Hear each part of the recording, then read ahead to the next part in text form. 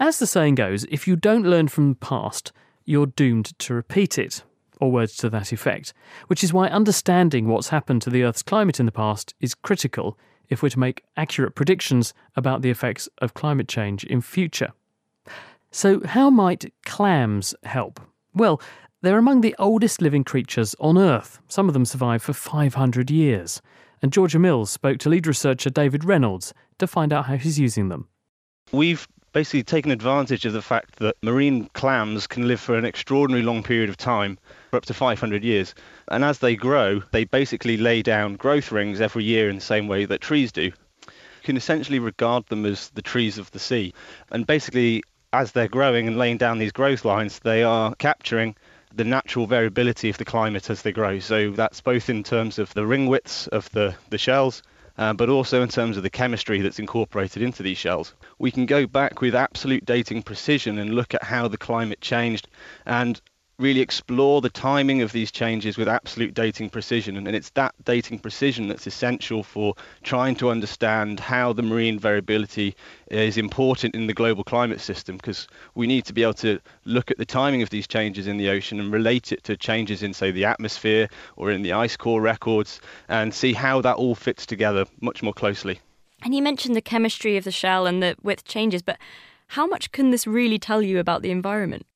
Quite a lot. It's surprising actually how much information that we can get from these shells. So in this particular study, we were exploring the oxygen isotope composition of the shell material, and that basically tells us about the combined seawater temperature and salinity at our location.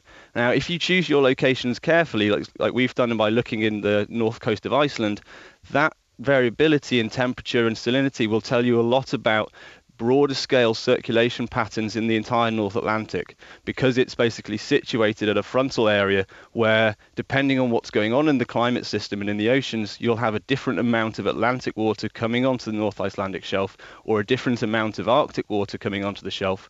And as that changes through time, it's being captured by these oxygen isotopes. And so just by looking at these shells and the chemistry of these shells, we can start to build a much bigger picture of how circulation changes in the North Atlantic have varied over the last 1,000 years and how that might then influence atmospheric air temperatures.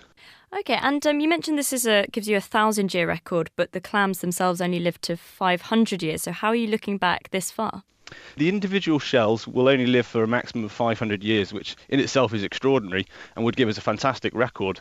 But to be able to extend the record backwards through time, we're able to basically employ statistical techniques borrowed from tree ring analyses. And what we can do is, because any shell that's living in the environment at the same time will essentially have a barcode of ring widths. And that's to say that basically if it's a particularly warm year, all the shells that are growing will lay down a particularly wide growth increment. Conversely, if it's a particularly cold year, they'll all lay down a narrow growth increment.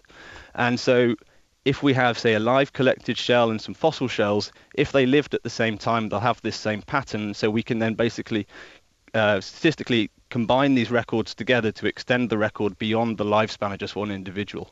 OK, so then you can, by overlapping the shells, you can kind of get a year-by-year record, I suppose. So what has this told you about what the climate's been doing for the last 1,000 years?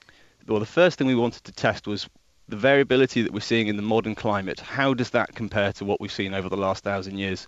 And using this record, we've been able to say that the changes we're now seeing in this record is unprecedented over the last 100 years relative to the last 1,000 years.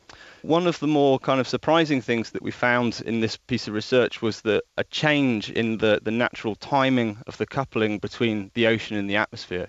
So over the pre-industrial period, we found that the oceans played a very active role in driving the atmospheric air temperatures over the northern hemisphere and Greenland.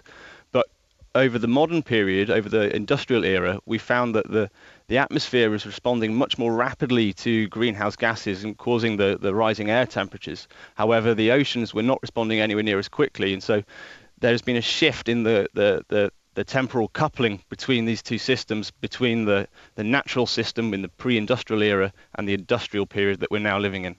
David Reynolds, and that work was published in the journal Nature.